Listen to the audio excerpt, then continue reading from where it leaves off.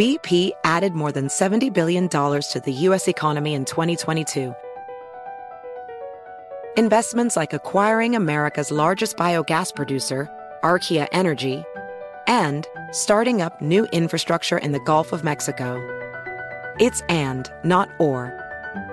See what doing both means for energy nationwide at bp.com/investing in America.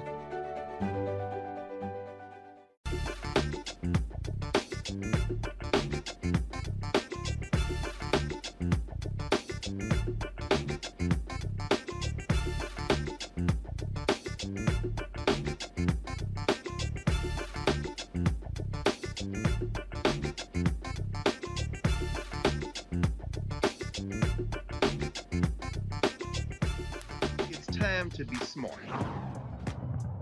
Roland Martin's doing this every day. Oh, no punches! Thank you, Roland Martin, for always giving voice to the issues. Look for Roland Martin in the whirlwind, to quote Marcus Garvey again. The video looks phenomenal, so I'm really excited to see it on my big screen. Support this man, Black Media. He makes sure that our stories are told. See, there's a difference between Black Star Network and Black-owned media and something like CNN. I got to defer to the brilliance of Dr. Carr and to the brilliance of the Black Star Network. I am rolling with Roland all the way. Honored to be on a show that you own. A black man owns the show. Folks, Black Star Network is here. I'm real revolutionary right now.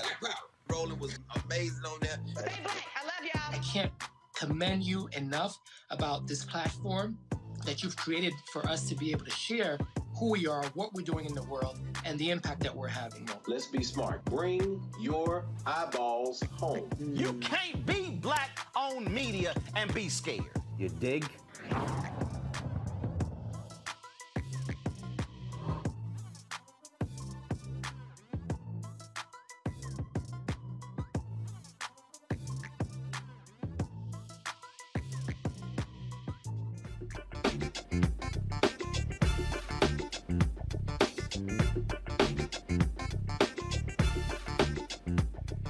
It's Monday, February 7th, 2022. I'm Ray Baker, sitting in for Roland. Here's what's coming up on Roland Martin Unfiltered, streaming live on the Black Star Network.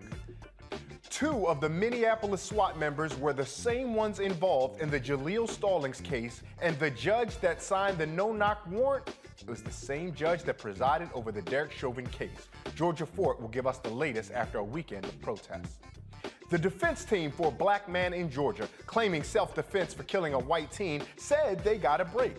The judge they say had some racial biases was kicked off the case. We'll have someone from Just Georgia here with the latest in the Mark Wilson case. And their plea deal fell through, so today the federal hate crime trial for the 3 men convicted of killing Ahmaud Arbery begins with jury selection.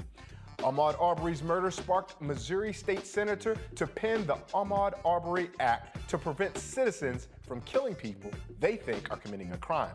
The state senator who sponsored that, well, they will join us tonight to tell us about this new legislation. Plus, the Bridgeport, Connecticut Police Department, like the police departments all across the country, has a history of racist practices. We'll discuss all that and more. It's time to bring the funk on Roland Martin Unfiltered, streaming live on the Black Star Network. Y'all know what it is. Let's go.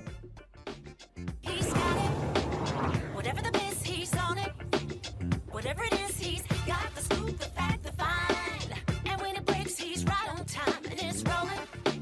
Best believe he's knowing. Putting it down from sports to news to politics. With entertainment just for kicks, he's rolling. It's on Go Roll, y'all. It's Roland Martin, rolling with Roland now.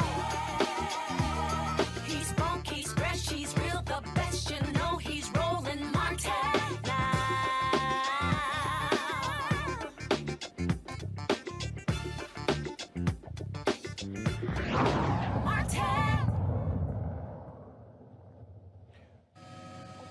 Few days, thousands took to the streets in places like Minneapolis, Minnesota to protest the fatal shooting of Amir Locke. 22-year-old Locke was shot when police were executing a no-knock warrant connected to a homicide investigation that he was not a suspect in. Amir did not have a criminal record, and it was less than 15 seconds from when officers opened the door before Officer Mark Hanneman shot Amir. Amir's death has been ruled a homicide, dying of multiple gunshot wounds. And some interesting information has come out. Like 2 of those on the SWAT team to carry out this no-knock warrant were involved in another highly watched case. And the judge who signed off on that same warrant that led to Amir's death, though, is one we are all too familiar with. He is the judge from the Derek Chauvin case. To update us on all this and more from Minnesota is journalist Georgia Fort. Georgia, thank you so much for making time to join us here on Roland Martin Unfiltered. It's a pleasure to be here, Ray, and definitely wish it was under better circumstances. Georgia, so let's ask some important questions to get started at the outset. We saw another weekend of protests, but for so many viewers and observers, their memories of Minneapolis protests was what we saw that kicked off the long, hot summer of 2020. What are you seeing on the ground from the people out in Minneapolis in the St. Paul area? That's right, Ray. I was actually out there on Saturday afternoon when thousands were in the streets demanding justice for Amir Locke. And you pointed out some critical factors that are playing into the reason why so many people are turning out. The same judge who presided over the Derek Chauvin trial, Judge Cahill, is the one who signed off on this no-knock warrant. And so when we look at Chauvin and we look at the fact that he was fired, he was convicted, that instance was an outlier. This is not the norm in Minneapolis, right? And so what is the norm is that these systems are working together, not only the Minneapolis Police Department, but the BCA, the Bureau of Criminal Apprehension, which investigates when officers use fatal force in the state of Minnesota, and then also the judges. They're complicit as well. And so individuals are pointing now to the fact that nothing much has changed since the murder of George Floyd. Even though we had corporations saying that things were going to change, we had senators and we had people in Congress saying things were going to change. But here we are again, right in the same very city where it happened, and not much has changed. Activists and community leaders worked tirelessly over the last 2 years to try to get legislation passed, including a bill that would have addressed no-knock warrants. In light of what happened to Breonna Taylor, activists here were trying to be proactive and prevent something like what happened to Amir Locke from happening. There was 8 pieces of legislation that community leaders presented after George Floyd, and a lot of those bills were watered down, some of them not passed at all, including one about no-knock warrants. And so here we are, and the question that the city of Minneapolis is asking now is, why does the cost of change always have to come at the expense of Black blood? And we saw on social media an intense exchange between the mayor and some reporters and or activists asking why Mr. Locke was initially labeled a suspect. There seems to be so much tension there. Are the activists in the Minneapolis-St. Paul area now looking at some systemic changes, or right now are the immediate responses from what you're hearing a need to change the head of interim police, a need to change mayor? Is it a change in the leadership of the individuals, or are folks down there now clamoring for a different type of system, a different type of governance? No, I mean, that's a great question. And in fact, it was civil rights attorney Nikema Levy-Armstrong who stood up and called out interim chief of police Amelia Huffman, as well as Mayor Frey, for their press conference. And the reason being is because she's been on the ground even before George Floyd. She was organizing and demanding change for Jamar Clark, who was fatally shot before George Floyd. She actually ran for mayor. And so she has done her best to work together with leadership, with the politicians here. She is co-chairing one of the committees that the mayor put together to try to help bring forward change in public safety. And what she called out after Amir Locke was fatally shot was the fact that here we are again with the same rhetoric. And when you look at these police killings, it's not, I mean, obviously it's tragic when we lose someone at the hands of those who are supposed to protect and serve us. But in addition to that, there are some very fundamental things that go wrong including the narrative that the police departments issue to the media and to the public about these incidences. And this is a reoccurrence. This is something that we saw happen after George Floyd was murdered. The Minneapolis Police Department published a press release saying that George Floyd had died of medical complications. Well, when you look at the footage from Darnella Frazier, you know that's not true. When you look at the determination Cahill made in the case, you know that's not true. And so the same thing here with Amir Locke. The Minneapolis Police Department held this press conference in front of the media, in front of the public, saying that he was a suspect. They said that he had a gun. They even published photos of his gun, but they failed to omit information about the fact that he had his license to have that gun. This is an American citizen with the Second Amendment right to bear arms. He legally had his gun registered. He did everything he was supposed to do. And at a time when this city is seeing, I think, a 60% increase in carjackings. This was a 22-year-old who was working for DoorDash, who was concerned that his car would be jacked, that he would be held at gunpoint. And so he went and he did the legal steps of getting a gun so he could protect himself. And so when you look at that, and then to circle back to the police department and the narrative that they portrayed, calling him a suspect, publishing the photographs of his gun without saying he had his license to have it.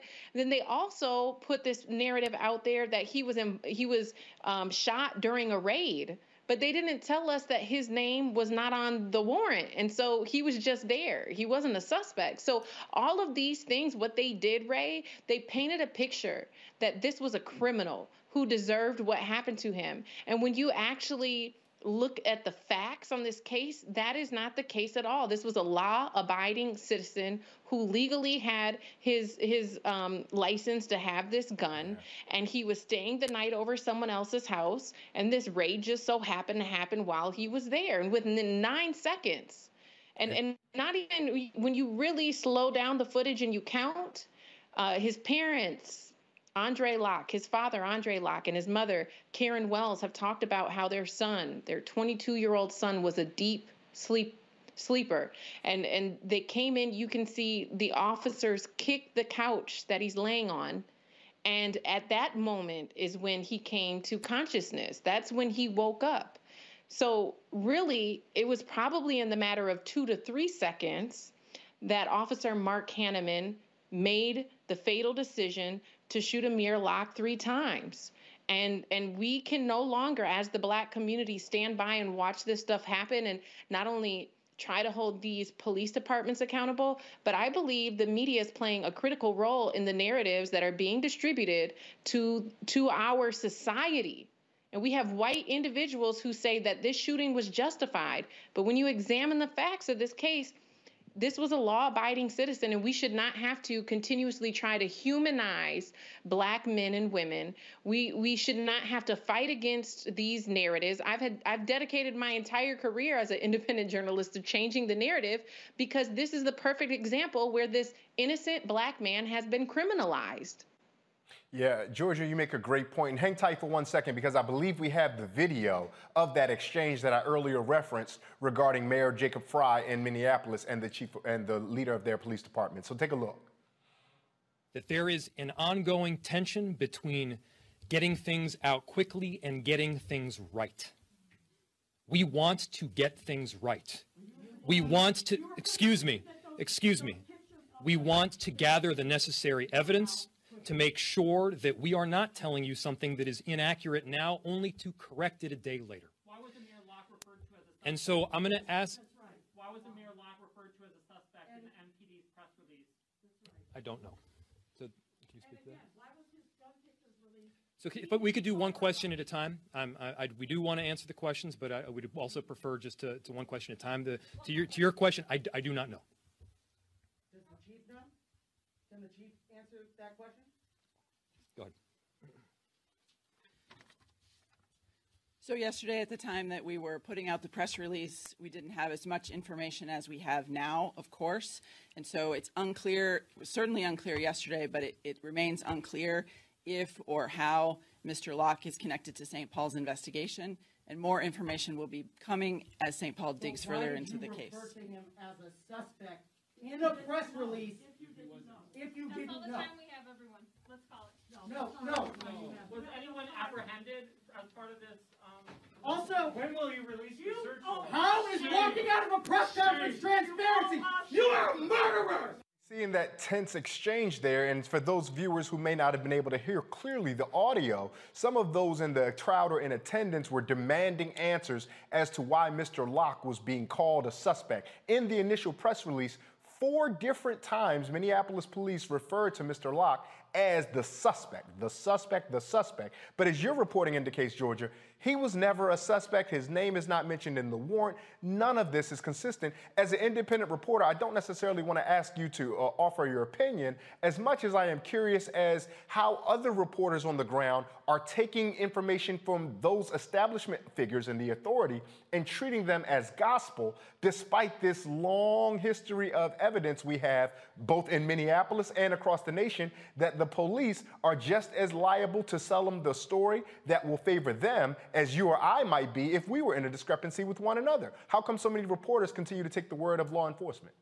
That's right. And we need to continue asking ourselves those questions. But that's why Roland's platform is so important. That's why the Black Star Network is so important, because we understand through our own lived experience in this country that the way it's been done is not the way that it can continue to be done, that there has to be systemic change. And so that's what I was referring to earlier when I was saying it's not just the fact that police officers are using fatal force. It's also the handling of the story after and the moments that follow and the narrative that's put out and the way that the media does treat that narrative by the police officers as though it is the gospel. At this point, the Minneapolis Police Department has shown it is not a reliable source for media outlets.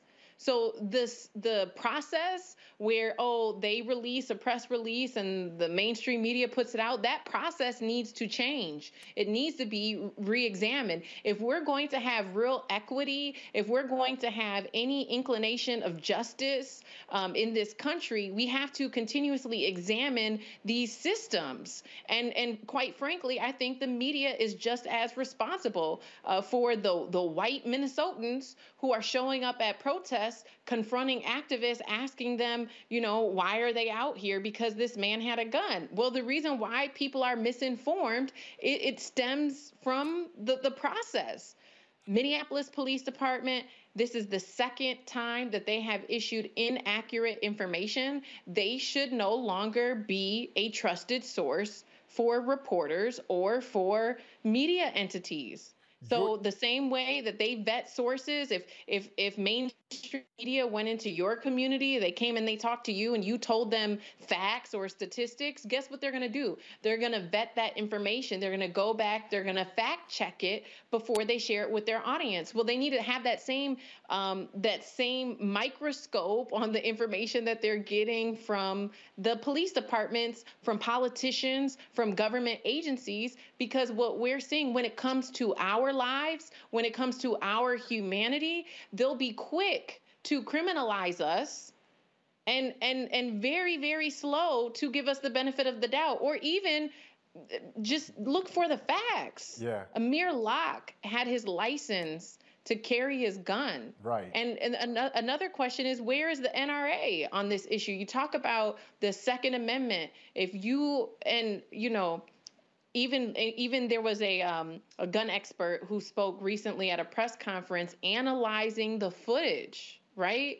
Go talk to a gun expert about that footage. And when you look at the way that Amir Locke he did pick up his gun because he was startled. He didn't know who was around him, but he didn't have it pointed at anybody. He didn't have his finger on the trigger. He had his finger along the barrel of the gun. And when you're trained on how to use a firearm, you are trained to assess the threat before you shoot. And so what that footage tells us, based on what we've heard from Marquis Armstrong, I believe is what his name was, he had his finger on the barrel, he had his thumb up, he had the gun pointed to the ground, he was assessing what was happening to him. This could have happened to anyone who has their license to have a gun. This could have happened to anyone. It could have been you. It could have been me. And unless there's an end to no-knock warrants, unless they examine this case very critically and think about the Second Amendment, we will see this happen again. It's very similar to what happened to Breonna Taylor. And here we are again. Georgia, I want to bring my panel in, and I'm going to do so in just a second. But first, I want to ask you this question because you mentioned something that really caught my ear. You said there are white Minnesotans who are coming out to confront the activists who are protesting. And I'm curious if, from what you're seeing, are you concerned that we'll have a second incident like we saw in Kenosha, Wisconsin? Are the tensions that high, or is it actually civil dialogue that's happening out there? I think at this point, it's hard to say. It hasn't even been a week. Amir Locke was fatally shot on Wednesday. I will say that, the protest that happened on Saturday for Amir Locke was probably the largest protest that this city has seen since the fatal shooting of Daunte Wright, and so there definitely is a potential for this movement to grow. I do believe that it is something that I'm continuing to follow, something I'm keeping a pulse on. At this time, it's hard to say. I think it truly depends on whether or not the officer ends up being fired. I think it depends on whether or not Amelia Huffman, who's the interim police chief, if she's terminated. And I also think it depends on whether or not the mayor steps down from his position. All of these things are things that the community is demanding, activists are demanding, and whether or not their demands are met, I think will determine the size of response that you'll see from this community. Yeah, thank you so much, Georgia. Hang tight. Let's bring in our panel to converse about this with you. We're joined by Dr. Julianne Malveaux, the Dean of College of Ethnic Studies at California State University, Los Angeles, Lauren Victoria Burke, a writer with NNPA and The Griot, and Reverend Jeff Carr, founder, the Infinity Fellowship. Thank you so much, you all, for joining us. Doctor, I'm thinking about your brother who taught me at Howard. Reverend Carr, let me start with you. When you hear about some of this, and you heard Georgia name that this last time that she saw a protest like this, Daunte Wright. And then we mentioned before this, obviously, there's Jamar Clark. And then we're referencing George Floyd, obviously. Now we add Amir Locke's name to this, heartbreakingly. And who knows the countless black women that have been victims of police violence, whose names that we don't even put into our lexicon. Is there, Reverend Carr, where can folks, black folks particularly, and those of us who care about justice, where can we turn for optimism or hope in a time like this? Well, first off, I say we should be able to return or turn to our spiritual leaders and our community leaders and our institution builders. That's first and foremost what we should be able to turn to. When people are enraged, when they are angry, when they are facing frustration, that is a natural human emotion. And when you're dealing with systemic racism and systemic issues like this, in America, we know that that's just going to be real. It's a part of life. We prepare ourselves for it. We teach our children about it generationally. And yet still, if there is nothing in place to ease that anger, if there's nothing in place for us to pour into, to give us our own esteem, then we end up being victims of not just the racism directly, but we die early. We have health issues. We have mental health issues. So it becomes this complex intersecting system, and we end up always being at the bottom of the pyramid. So we should be able to turn, and I do believe that there are spaces out there for us to turn to. But what we have to look at is an analysis of an Einsteinian concept, and that is insanity is doing the same thing over and over again and expecting a different result. So we have a shooting. We now have body cam footage that is always added to it. People protested for years to get body cams, and now police departments have figured out how to manipulate body cams to make themselves look as if they're being transparent. Someone dies, there are protests. We ask for someone to be fired. Maybe they're fired, maybe they're disciplined, maybe they're not. We ask them to be indicted. We see that maybe they're not indicted or they go free, and then the cycle begins all over again. We're seeing the disruption at the press conferences. We're seeing the anger now spill out from people's minds into their mouths, into spaces that are making public officials uncomfortable. I think we're beginning to see the start of doing something differently so that we can get a different result. Lauren, I'm concerned about, as Georgia alluded to when she was with us, that so many mainstream media outlets are just becoming public information officers for law enforcement. What value, even when we have African Americans and others from diverse communities, what value is it to have black folks in those spaces if they too just mimic the behavior of being a PIO for the law enforcement? Yeah, well, you know, in most cities with big media organizations, what you find is a disconnect between the media and the people who are on the ground. I suspect that what happens, I've seen it a lot, you know, where I'm from in New York, where, you know, the people who are reporting the news have a completely different experience with the police. So they just believe everything the police say.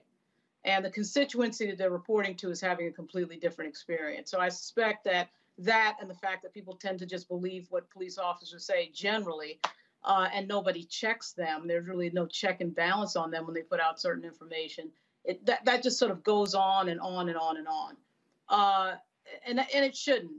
But there has been some, I guess, aggressive, there's been some effort to change that. There's been a conversation that's been going on about not just believing what is put out by the police. It's a slow effort. I know it sort of bubbled up. Wesley Lowery, who's a journalist over at the Washington Post, is now at CBS, brought it up. And it's point it will change. But, you know, the fact that everybody has a camera phone, the fact that everybody has the ability to get information out independently has checked that as well. So hopefully that'll change.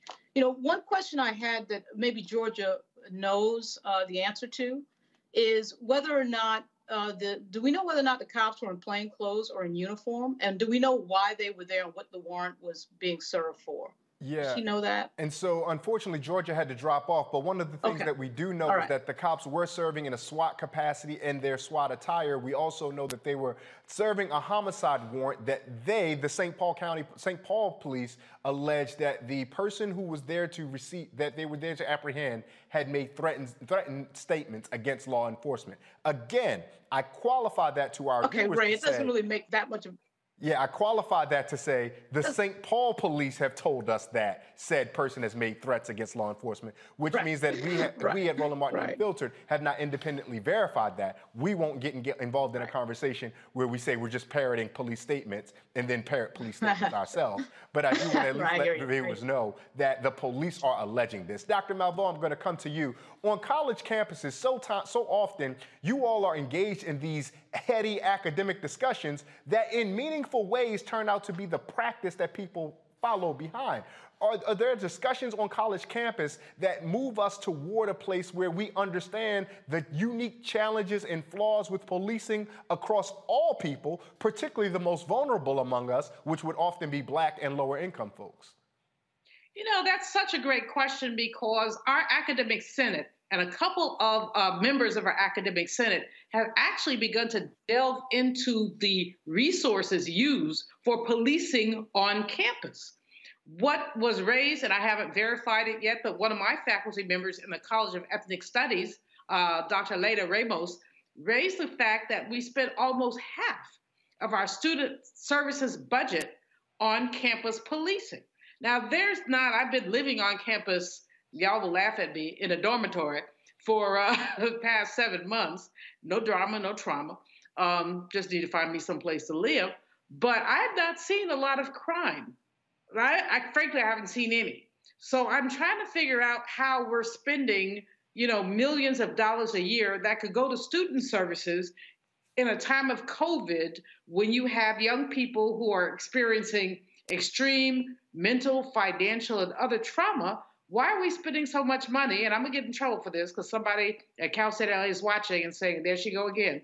But why are we spending so much money on that and not on so-called security and not on student needs? Students, the college that I work at is an HSI, Hispanic Service Institution. Almost 70% of our students are Pell eligible. They're not here for no drama. They're here to learn. We have a small but consistent and mighty Black population, about 5% of the population. Again, they're not here for drama. They're here to learn. But Langston Hughes and Richard Wright wrote in the 1940s about the reverberations of violence anywhere and how it affects us everywhere. And what I mean by that is when you hear of a shooting, at that time they were writing of lynchings. When you hear of a lynching, you didn't have to experience the lynching to feel the lynching, to feel that you too were vulnerable. And what I see from some of our students, especially Black male students, is the feeling of vulnerability, of this spit could happen to me anytime. And so what we know is that Minneapolis is dangerous. Mama, don't send your children to Minneapolis. It's dangerous. But it's not just Minneapolis, it's Los Angeles, it's San Francisco, it's Oregon, it's Texas. But here's what we know. Basically, it's okay. The disrespect, Ray, that those folks showed to the media by walking away because they could not answer questions is a disrespect that reverberates toward all of us. We know that they don't give a you-know-what about our lives. And that's why Black Lives Matter is a slogan that we must continue to lift up. But boy, I'm frightened for our young people. I'm grateful to the Lord for letting me live 68 years because I don't know at 21 or 22 if I will be able to manage some of this. And it's very challenging to manage. Yeah, Dr. Malveaux makes a great point when she talks about how difficult and hot it is in Minneapolis right now. Paraphrase the poet, Sonny Patterson, it ain't just burning in Mississippi. Hell, it's hot wherever you be. To our panelists, hang tight. We're going to come back. We want more of your expertise. And we're coming back. We're going to have much more here on the Roland Martin Unfiltered on the Black Star Network. We'll be right back.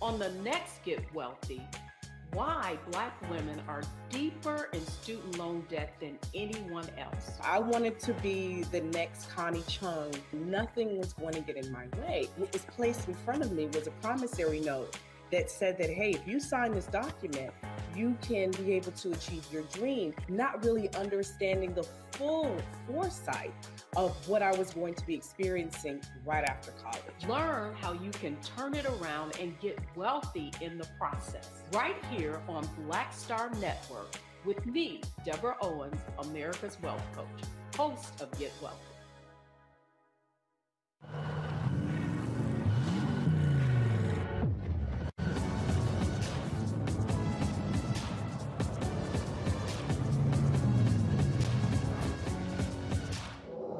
Pull up a chair, take your seat. The Black Tape with me, Dr. Greg Carr, here on the Black Star Network. Every week, we'll take a deeper dive into the world we're living in. Join the conversation only on the Black Star Network.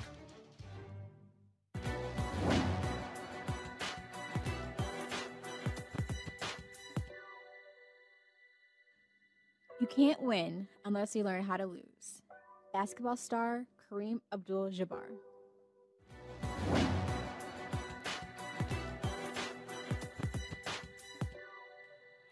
After months of trying, the judge presiding over a Georgia case where a black man was using the stand your ground defense as his defense has been removed.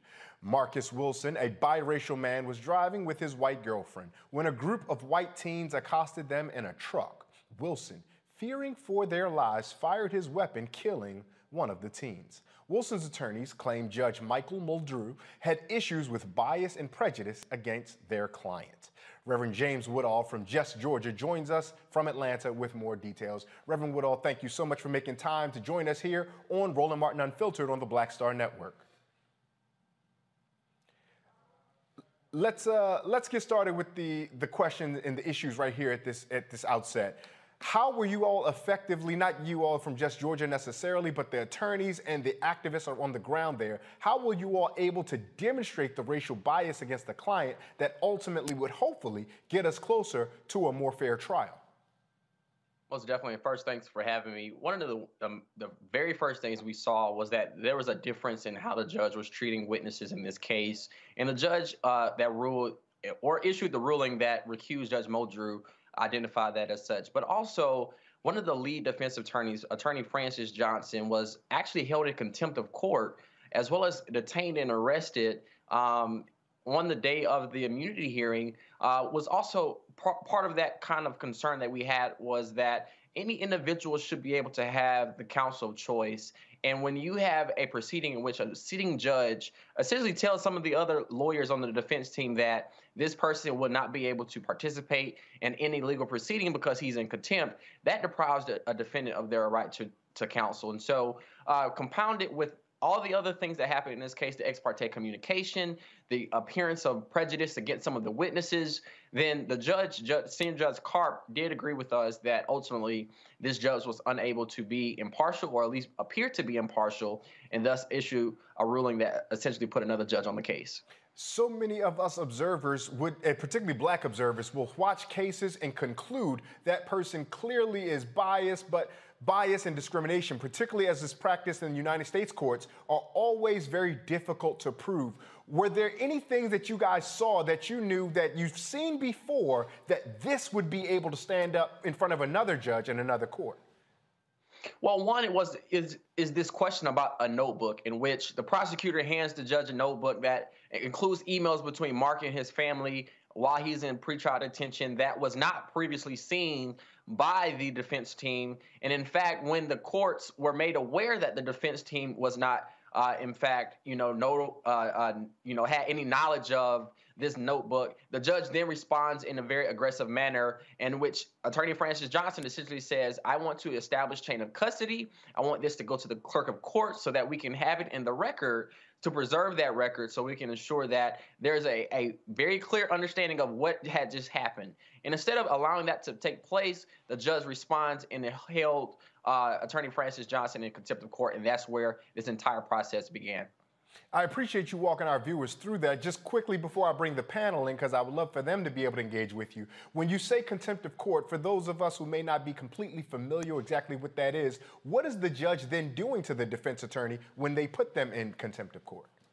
Well, a contempt action is simply a public reprimand, if you will, that says person who is held in contempt of court has not followed the court's order, and the court's order in that particular situation was the binder in which was improperly submitted to the court was not in possession of the person who it was intended to be in possession of, which was Attorney Francis Johnson, who had it. The judge asked Attorney Francis Johnson to give it back to the judge, but instead he gives it to the clerk to, quote unquote, establish chain of custody, because the judge simply wanted to give it back to the prosecutor so that they could undo their wrong, as opposed to saying, hey, I'm a judge, I've received improper evidence, let me let the entire court know in front of everyone so that there's no question that I am being improper in my behavior as a presiding judge. That did not happen.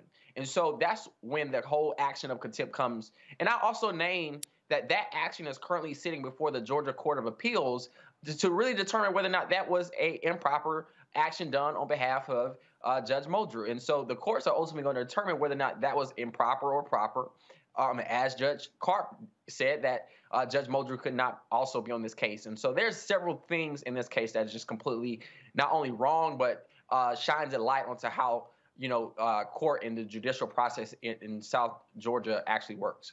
We appreciate you breaking that down, and we know that with Super Bowl Sunday coming up, more or less you told us that if the Los Angeles Rams jumped offside, the referee told them they can get back on side and it won't be any problem, and somebody from Cincinnati had to later throw a challenge flag, and that's what you guys in the defense team did, and we're grateful you did that. Let's bring our panel in and have conversation. Again, we're joined with Reverend Jeff Carr, Dr. Julianne Malveaux, and Lauren Victoria Burke. Lauren, I'm going to go to you first. When you hear about something like this in Georgia, are you now excited that some of those activists there that are doing the work, activists, journalists, and others, are actually seeing the fruits of their benefits? Because unlike in Minnesota, we're actually seeing something that looks closer to justice coming to fruition. Yeah, no, that's true. I do think all of this activism that we're seeing is definitely going to bear fruit at some point. I would be sort of interested to know what the record is for Stand Your Ground in Florida and in Georgia with regard to Black people, whether or not it has been successfully used by anybody African American. Because as we all know, when these laws change, they're disproportionately used in a way that doesn't benefit us. But you do see, of course, that the activism we've seen over the years since Trayvon Martin in particular does, of course, bear out. I mean, anyone who says that activism doesn't work or getting in the streets doesn't work is kidding themselves. And what we just saw in Minnesota, I mean, they should be interrupting press conferences. They should be in the streets for that. Nobody should be shot dead sitting on their couch at 22 years old. And this is not the way the system should work. So obviously, in Georgia, obviously a different state, a different place in the American South. But we do, to answer your question, we do see activism working. And Reverend Woodall, do you have any information on the rates or the efficacy of the Stand Your Ground defense with regard to African Americans and white Georgians? Most definitely. And it really breaks down into two particular points. And let me be very, very clear. Justice has not been served in this case. We have a young man who is sitting trial for murder. He has been in pretrial detention for literally over 600 days. Without a bond, he's never had a criminal offense in his entire life. And yet this prosecutor is being very adamant, as long as his former judge, to keep him behind bars while he awaits trial. So that's number one. Number two, as relates to Stand Your Ground, there are two particular process points in which you see a disparity. One is the pretrial immunity provision within Georgia Stand Your Ground law that says you shall be immune from prosecution, meaning you don't even get to go to trial because under Georgia's Stand Your Ground law, you have demonstrated you had a reasonable fear for your life. That term, reasonable fear, reasonable suspicion, is really the crux of where you find that disparity, because what's reasonable for a Black male who is driving downtown Statesboro with his white girlfriend, and you have a drunk car full of white teenagers who are drunk while driving while underage, is not reasonable for him to fear for his life. Whereas a police officer in the same circuit, it is reasonable for him to suspect that a man who is not armed, who is driving a broke down car, is shot dead within 2 seconds of him, that officer getting out of his car. The same district attorney makes that determination that the white police officer is reasonable, has responded reasonably, but Martin Wilson did not. And so you see that disparity there as well. Dr. Malveaux, I'm going to come to you because Reverend Woodall offered the idea of reason. And as soon as I hear reason, I think about all those philosophy classes that had my head spinning around and around and around. And so, but Dr. Malveaux, how are we, the lay public, how are we supposed to wrap our head around language in legislation that involves the word reasonable, whether it be for law enforcement officers, whether it be for the ways that citizens engage with one another? How help us guide our thinking around how we should hear the word reasonable and move forward? Ray, that's such a good question, because reason has to be shifted through a filter of where you are and what makes sense. And we can go through our history and talk about the reasonableness of a predatory capitalist structure that is designed to oppress Black people, and the ways that we attempt to live in it, attempt to be within it. I'm thinking has nothing to do with this case particularly, but perhaps more generally, about the number of Black men and women who were incarcerated during World War II because they refused to fight for our country. Now, reasonable people would say, why would they fight? What would they do when people were being lynched, even as they came home in uniform. But because of the law, it seems that that was unreasonable enough to incarcerate these people. Literally, one man died incarcerated because he refused to fight for the United States, which had never fought for him. So fast forward to look at this particular case. You have a black man in a truck with his white girlfriend, minding their business, bothering no one, and a group of intoxicated, unreasonable white teens become enraged. What's reasonable under those circumstances? Is it reasonable for this man to defend himself and his girlfriend? Or have been reasonable for him to allow himself to be beaten, battered, bruised, and perhaps even lynched? We don't know the answer if we don't allow ourselves to think about the various ways that we process the issue of reason. And so when we process the issue of reason, what I would ask white people to do is to say, what would you do if it happened to you? What if you were driving through Harlem with your white girlfriend and a bunch of mad brothers decided they didn't like the optics, and so they decided to surround your truck? What would you do? And would that be reasonable? And those are the kind of conversations, they're difficult conversations. You know, Ray, they're difficult conversations, but the conversations that we have to have about what reason means and to whom. And because we don't have one United States of America, I must tell you, to this day, I chafe when people pledge allegiance to the flag. I pledged it for 5 years as the president of Bennett College because I want to set a good example for my young ladies. But I can't do it anymore. I put my fists over there and I say something. The divided states of America, and to the division for which it stands, 2 nations under God. But because we don't have a simple, our binding value is racism. Racism is part of the cake that the founders baked when they created America. Part of the cake. We can't take the cake apart and say we want to take the sugar out. The racism is the sugar, or the flour out. The flour is the sugar. And so this whole notion of reason has to be parsed through where we are.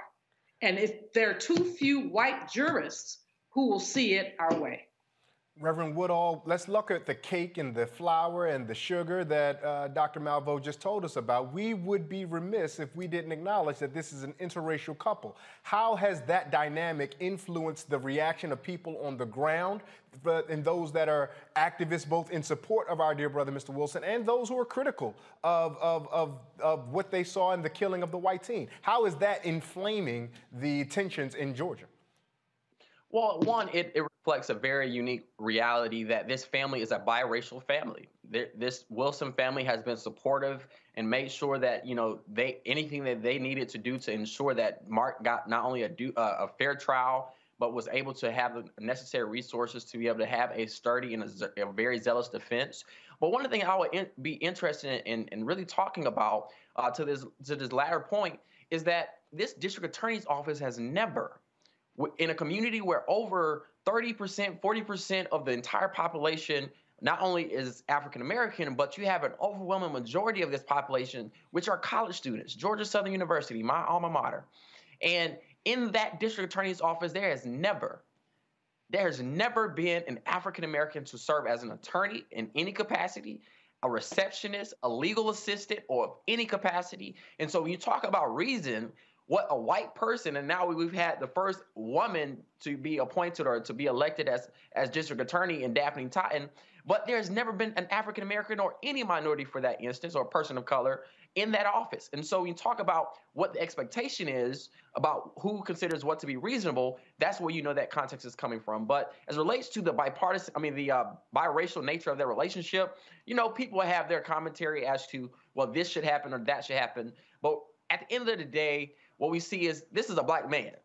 This is a black brother who is literally being prosecuted and possibly lynched because he thought it not robbery to defend not only himself, but his partner. And that's something we cannot overlook, and it's something that we will continue to fight zealously against. Reverend Carr, I want to give you the last word on this. We heard earlier the idea of justice. Reverend Woodall said justice has not been served, and that came following me alluding to more justice is present. But I know that our spiritual teachings lean us toward what this question of justice ought to be. As you hear all the conversation that we've had thus far, where do you see justice in the midst of this? I think I see justice in understanding what is going on and then taking agency in making a change. We often get this information and it can depress us. But I always want to remind people that during some of the hardest and most difficult times of our people in history, there were always people who said, we're not going for it. There was always a Sojourner Truth. There was always a Nat Turner. There was always a Harriet Tubman. There was always someone who saw the system the way it was and decided that there was another way forward, and so they did not give up hope. I want to commend Reverend Woodall for the work that you're doing there. It made me think of a Sterling Brown poem, and I don't know if you all remember it, but it was called Old Limb, and I encourage people to look it up. But there's something that he said that really sparked my mind to come to life on this topic, because when we ask what happened to Mark Wilson, and we see that he was followed by a group of white teens, one of the lines says, they don't come by twos, but they come by tens. If you've ever had to deal with people who operate from a space of cowardice, and you know that they don't come by twos, but they come by tens, the poem goes on to say, they got the judges, they got the lawyers, they got the jury rolls, they got the law, they don't come by ones. They got the sheriffs, they got the deputies, they don't come by twos. They got the shotguns, they got the rope. We get the justice in the end, and they come by tens.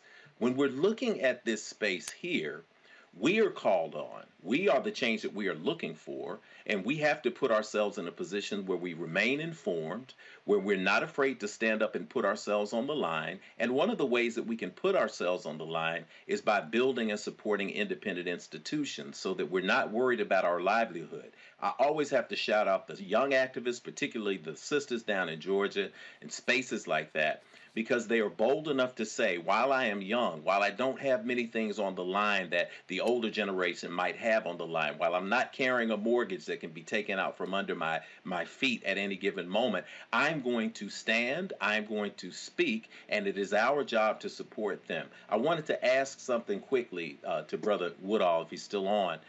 When I was teaching community organizing, I taught a concept of taking little bits and pieces to start moving toward the big piece. If you say crime, and I want people to be involved in crime, you never can get rid of crime, so people feel deflated when they don't see they're making a dent. But when you take one specific issue at a time and take a chunk out of it, people begin to be empowered, and then more people come. In the old days, they used to say, it only takes a spark to get a fire going.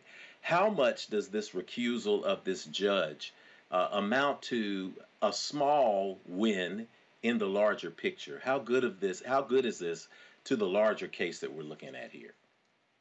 Well, to answer that question, this has been a very long process. In fact, Judge Georgia was birthed out of the murder of Ahmaud Arbery. And when you talk about that case, we had all the national heroes, but most of them didn't talk about the work that was actually happening on the ground. So this is a continuation of some of the organizing that was done. And to your point about Black women, a lot of our coalition is amazing Black women who have been there since day one, ensuring that we supported our people. And so we talk about citizens arrest, right? Georgia being the first state in the country to repeal the ability for a private citizen to be able to arrest another private citizen, which was birthed out of the Reconstruction era, right? And so when you talk about this particular case, this is a continuation of how do we inform our communities about private interactions between one another. And so when you talk about this particular recusal effort, this is saying now that we have this judge unable to be impartial, let's get someone who is going to be objective. Let's get someone who will look at the facts and be able to make a determination based on the art of law,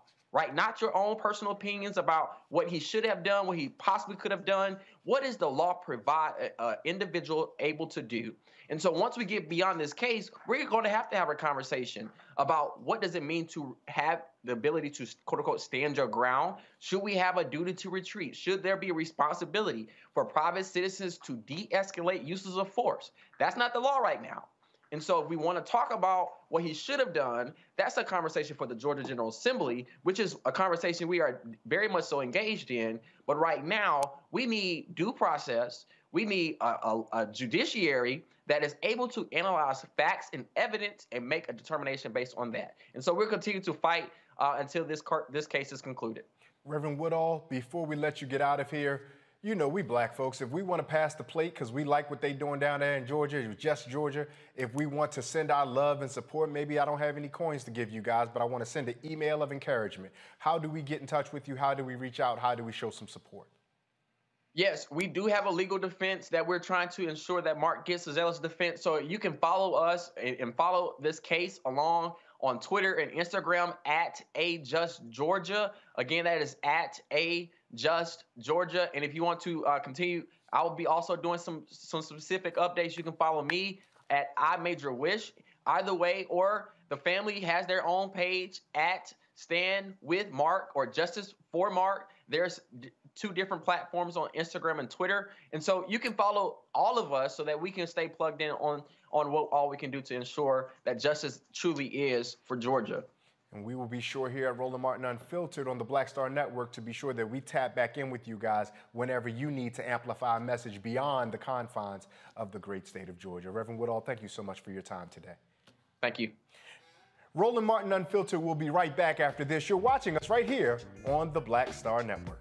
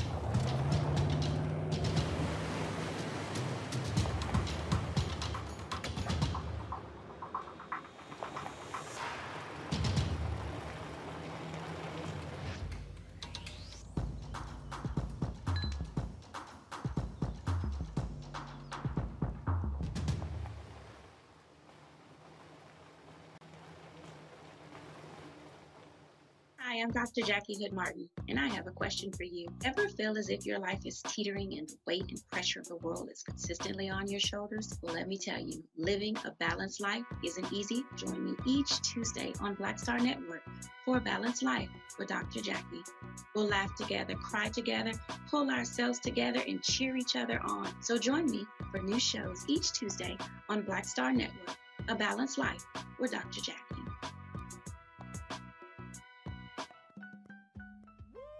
We're all impacted by the culture, whether we know it or not. From politics to music and entertainment, it's a huge part of our lives, and we're going to talk about it every day right here on The Culture with me, Faraji Muhammad, only on the Black Star Network.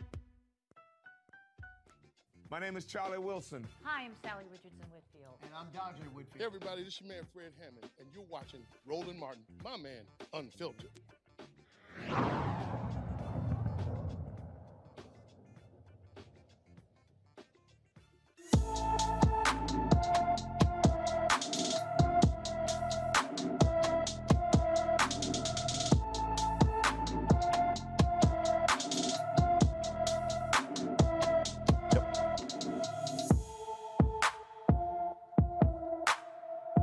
13-year-old Bailey Cooper has not been seen since January 3rd, 2022. The Arcadia, California teen is 5'3" tall, weighs about 100 pounds with black hair and brown eyes. If you have seen Bailey Cooper or know of her whereabouts, please call the Arcadia Police Department at 626-574-5150. Again, 626-574-5150. In Georgia, jury selection began today in the federal hate crimes trial of 3 white men convicted of murdering Ahmaud Arbery, the black man, jogging in a white neighborhood. About 1,000 jury notices were mailed to residents across 43 different Georgia counties. Some prospective jurors had to drive at least 4 hours to get to the Brunswick courthouse. Now, the first 50 got questioned to determine if they could serve as, here goes those words again, fair and impartial jurors. The judge plans to seat a jury of 12 plus 4 alternate jurors. Father and son Greg and Travis McMichael chased Arbery in their pickup truck and murdered the 25-year-old in February of 2020.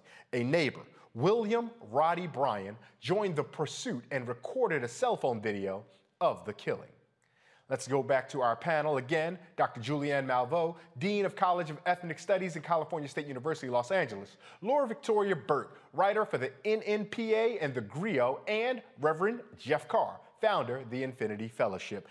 Dr. Malveaux, let's start with you. We hear about the federal trial for hate crimes here, and we're at least, I don't want to say satisfied, but can acknowledge that for once, a black victim got the same type of attention that white victims get when crimes are perpetrated against us. But this next level of a federal hate crime, do you hold out any expectation that, one, we'll be able to seat a jury, and second, that we will be able to see, again, justice?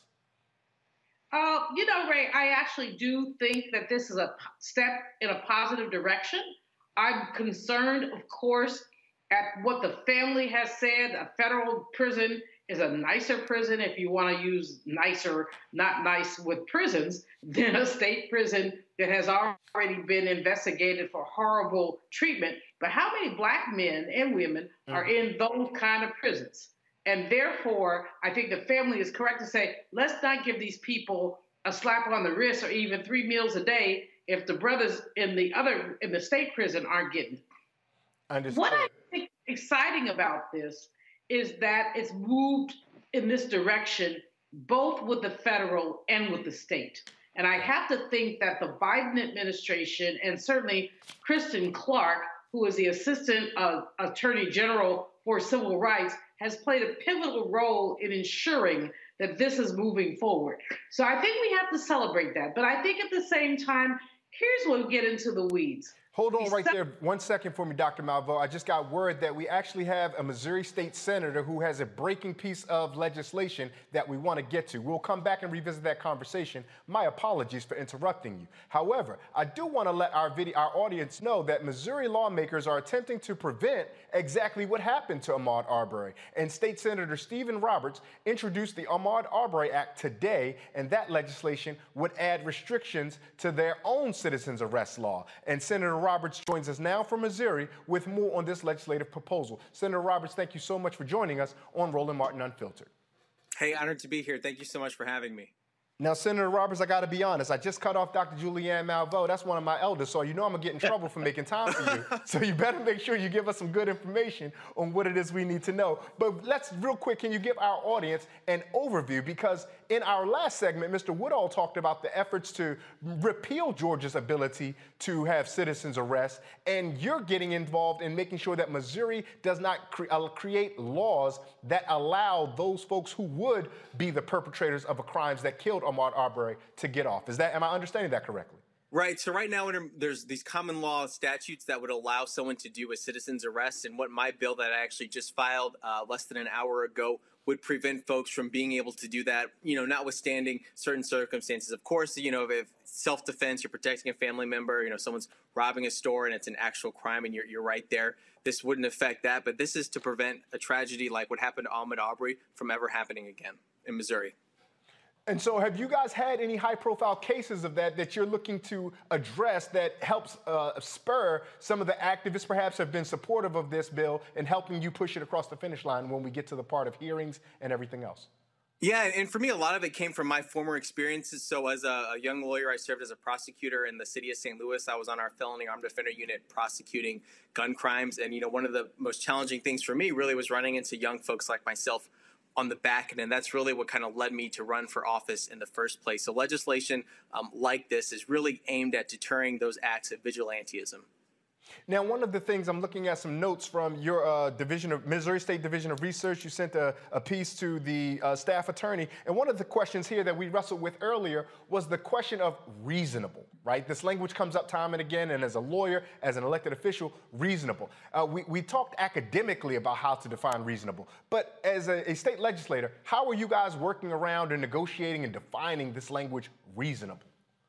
So this bill was more so focused on just, taking reasonableness, all that out of the equation to say, hey, look, you know what, if you're just some citizen, you're trying to act like a vigilante, you don't have that purview. This isn't your responsibility. If there's an issue, do the right thing, call law enforcement. So we're trying to get away from any of those situations where folks can say, hey, no, I was doing a citizen's arrest and my behavior was reasonable and this is why I did what I did. We're trying to completely abrogate that from our laws to make sure that folks are doing the right thing and, you aren't putting people in a dangerous situation. We recognize that you're just introducing the bill, but I'm certain that you've had conversations with those fellow senators, maybe even the state representatives, the activist community. Are you optimistic that most of the public that is in tune to state legislative affairs in Missouri are going to be supportive, or do you guys have an uphill battle? I think it's going to be an uphill battle, but I think once folks understand what we're trying to do, and this is legislation actually that we modeled off of what was passed in Georgia with bipartisan support. So we're not doing anything off the wall. Really, this is something that law enforcement should get involved with as well. Yeah, I appreciate that you said that it was passed with bipartisan support, but we know now that our colleagues who don't always understand the plight of black folks don't see what friendship and collegiality happens to be when it comes to those folks. Is there anything that you think that's in this bill that you would like our viewers and the larger audience to know that perhaps just hearing about it or reading a quick article, they may not get an important nut or bolt of that story? Yeah, I would just want them to know that citizens' arrest laws are in effect in most states. So reach out to your local elected officials, your state senators, your state representatives, and let them know how you feel about this, how dangerous this law is, and how you want your elected leadership to make sure that these types of tragedies don't happen in their states and their homes. We know that you're tight for time, so with the little bit of time we have, I want to bring back our panel to offer questions that they may have to you. And because I interrupted you, Dr. Malveaux, if you have any questions for our state senator, Mr. Roberts, please feel free to offer Senator Roberts your question. Yes, I do. The whole issue of citizens' arrest is very troubling to me. It takes us back to the post-Reconstruction era where white folks could just stop black folks for anything and arrest them, incarcerate them, whatever. Was the history part of your deliberation when you were thinking about this legislation that would limit the ability to do citizen arrests? Absolutely. 100%. And just the idea, of someone being able to say, I'm walking down the street, I'm not bothering anyone. Give your folks my best, by the way. I know your folks, so give them my best. Oh, fantastic. Thank you, Dr. Moore. Appreciate that. But yes, absolutely. And for me, just from a personal standpoint, being able to just, have concerns that someone could just walk up to me and stop me when I'm not doing anything, bothering anyone, and to fall back on this sort of defensive, well, you know what, I was acting with the color of law behind me. These are folks with no law enforcement training, just average citizens. So for me, absolutely. And it's wanting to get away from people who are just, trying to take the law really into their own hands. Lauren Burke, any questions for Senator Roberts? Yes, Senator Roberts, are there any other states that have any sort of law like this, or is this first of its kind? Just Georgia. So we're taking the model that they used as a template when I crafted the legislation. So we're trying to follow in line and say, look, this is something that's worked there, and there's no reason why we can't pass this with bipartisan support here in Missouri. And Reverend Carr. Yes, Senator, I appreciate you taking the time and the initiative to actually be a part of the change. I appreciate you, Ray, for being bold enough to even attempt to interrupt Dr. Malveaux. None of us do that because we're good. We understand that sister's got it going on, and that was good. And it was still smooth. It was still respectful. I love it.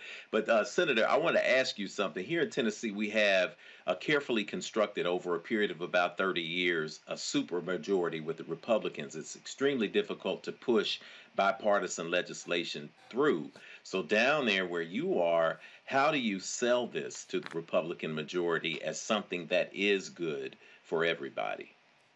Absolutely. We struggle with that same situation here in Missouri. We're in a super minority position in the Senate. We've got 10 Democrats to 24 Republicans. So we're outnumbered by about 3-1. But I think types of legislation is something that should appeal to folks from all walks of life. So I'm pretty confident that working with my Senate colleagues, we actually sent it to our prosecuting associations as well, and our the law enforcement associations to try to get their support and explain why this is better from everyone. And for me in particular, just kind of starting my legal career as a prosecutor, I think that carries a certain level of credibility when I'm working on pieces of legislation like this and why it's important. Well, Senator Roberts, we appreciate the time that you've taken. We thank you so much for offering this. And I do recognize that you seem pretty strategic and pragmatic about having served as a prosecutor, that should earn you the bona fides. But we also recognize that even when we have righteousness, credibility, and justice on our side, those who oppose us do not always acknowledge the veracity of our points. So we wish you Godspeed in your efforts. And Senator Roberts, I will personally come down to Missouri to let you know about the kind of whooping I'm going to get when you go and I have to come back and attend to interrupting Dr. Malveaux. But thank you so much for your time. Lastly, before you get out of here, tell folks if they want to find or follow you to continue to support and track this legislation, how can they go about doing that? Definitely. So you can visit my Senate website. It's senate.mo.gov/Roberts, or shoot me an email. It's just my name, steve.roberts@senate.mo.gov, and reach out, and I'd love folks' insight. Yeah, we appreciate that so much. And for our viewers in and around the Missouri area, know that there's at least somebody fighting for you. Thank you so much, Senator Roberts. Thank you so much. And so I'm going to come back and accept this humble pie that I need to eat, because I'm going to go ahead and give Dr. Malveaux her opportunity to finish her thoughts. Dr. Malveaux, I'm going to come to you. But when we were having the conversation about justice in this trial, this hate crime trial, you were optimistic around Kristen Clarke and the Biden administration, whatever about Mr. Biden. But we know, right, particularly us here at Roland Martin Unfiltered, we know Kristen Clarke. And so your optimism centers on Kristen Clarke. Am I understanding that correctly? Yes, you are understanding that correct. And you know what? But she works for an administration that has been lukewarm about our rights. And we should be very clear about that. She has only so much wiggle room. This morning, I interviewed a woman who wrote a book about the Congressional Black Caucus. And, you know, Reverend Jackson always says that content without context is pretext.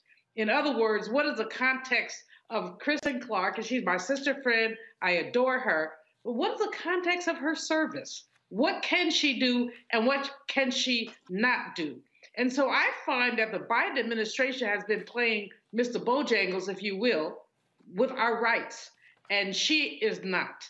And so while I have some optimism about her leadership, I also, Ray, have some pessimism about the ways that racial hatred is being codified in our country.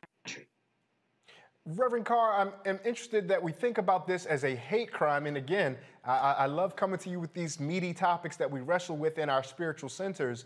But on the question of hate crime, beyond what the statutes in our governance say, how should we as humans who believe in love and decency, but also recognize when bad behavior, violent, harmful behavior has happened, how should we negotiate this idea of a hate crime and what we should expect with regard to justice versus vengeance?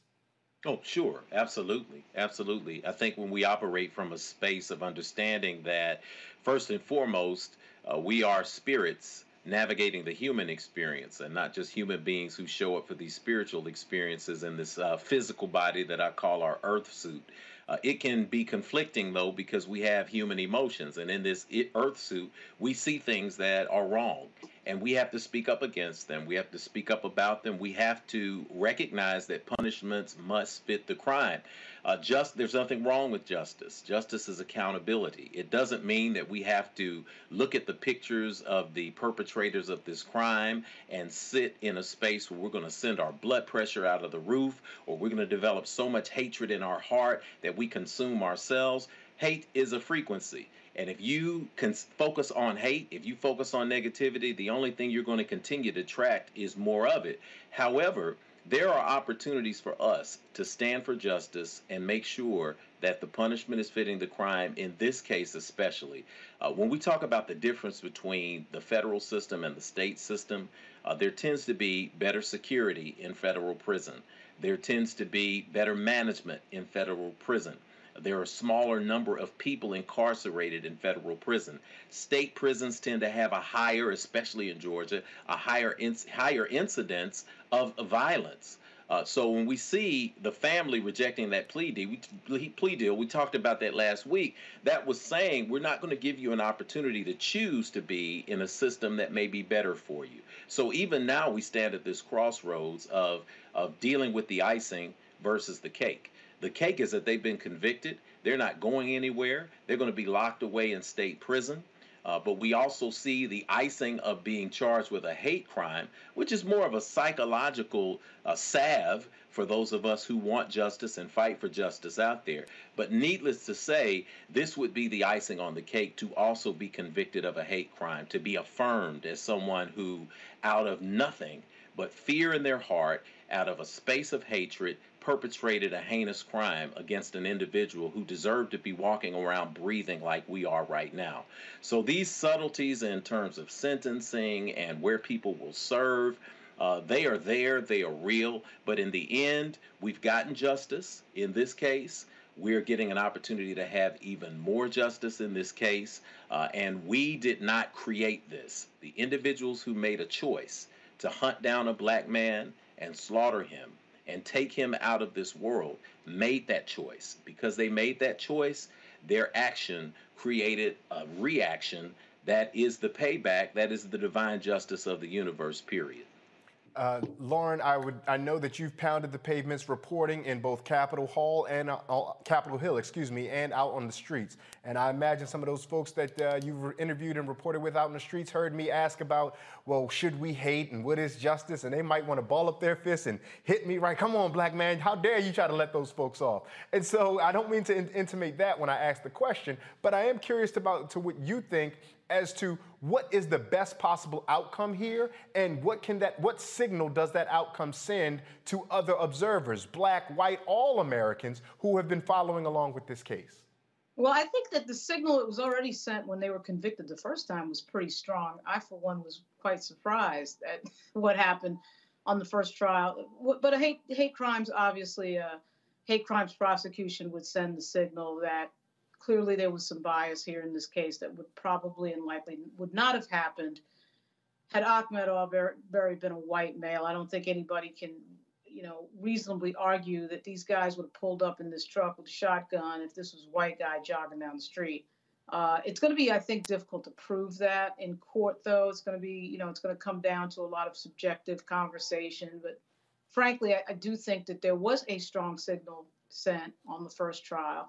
I don't know that anybody was expecting what happened, the way it happened, the drama of it, the judge, the whole thing, the ridiculous outlay that we saw from the defense with regard to trying to kick out black reverends from the courtroom and all that nonsense was the buildup to all that. But, we'll see what's going to happen. I do think that the signal has already been sent, but if there's more to come that leads to more prosecution for these three, that would be fine by me, and I think a lot of other people.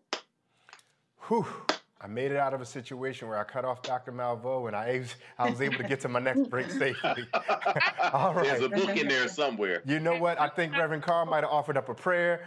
Lauren Victoria Burke might have gone over there and did some reporting to Dr. Malveaux to see where her feelings were. I appreciate all of that. We're going to take a quick break. You guys are watching Roland Martin Unfiltered, streaming live on the Black Star Network. We're going to come right back. More conversation right after this.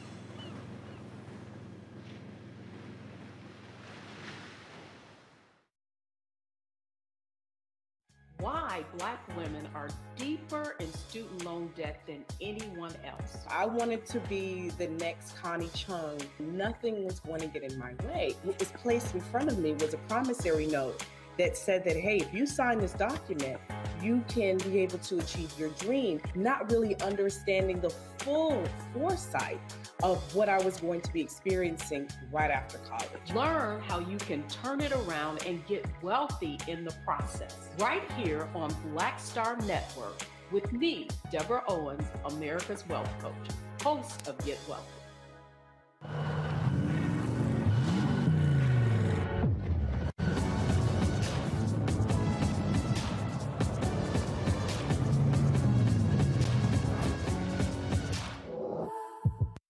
Pull up a chair, take your seat. The Black Tape with me, Dr. Greg Carr, here on the Black Star Network. Every week, we'll take a deeper dive into the world we're living in. Join the conversation only on the Black Star Network.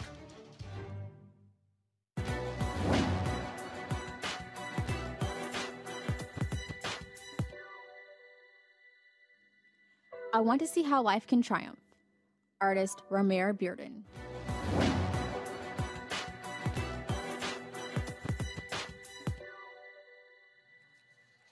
Activist and radio show host Joe Madison and many others have sacrificed their health to go on an important and inviting hunger strike to protest renewed attacks on voting rights in America. After the voting bills were defeated in the Senate last month, Madison began eating solid food, but unfortunately, that was after 73 days without it. But during his hunger strike, doctors told the 72-year-old his prostate cancer had spread. He posted this on his Twitter account Friday. Take a listen. By December, I had already been 30 days plus into the hunger strike and found out that my prostate cancer through CAT scan and MRI had spread. The cancer cells had spread to the shoulder and different parts of the body. But the doctor, he's a combination of oncologist and a urologist. Urologist. So he said, I looked at the CAT scan and he said, it's spread. Now, how do you want to deal with it? And so the first question was, well, does my protest, should I stop the hunger strike? He said, nope.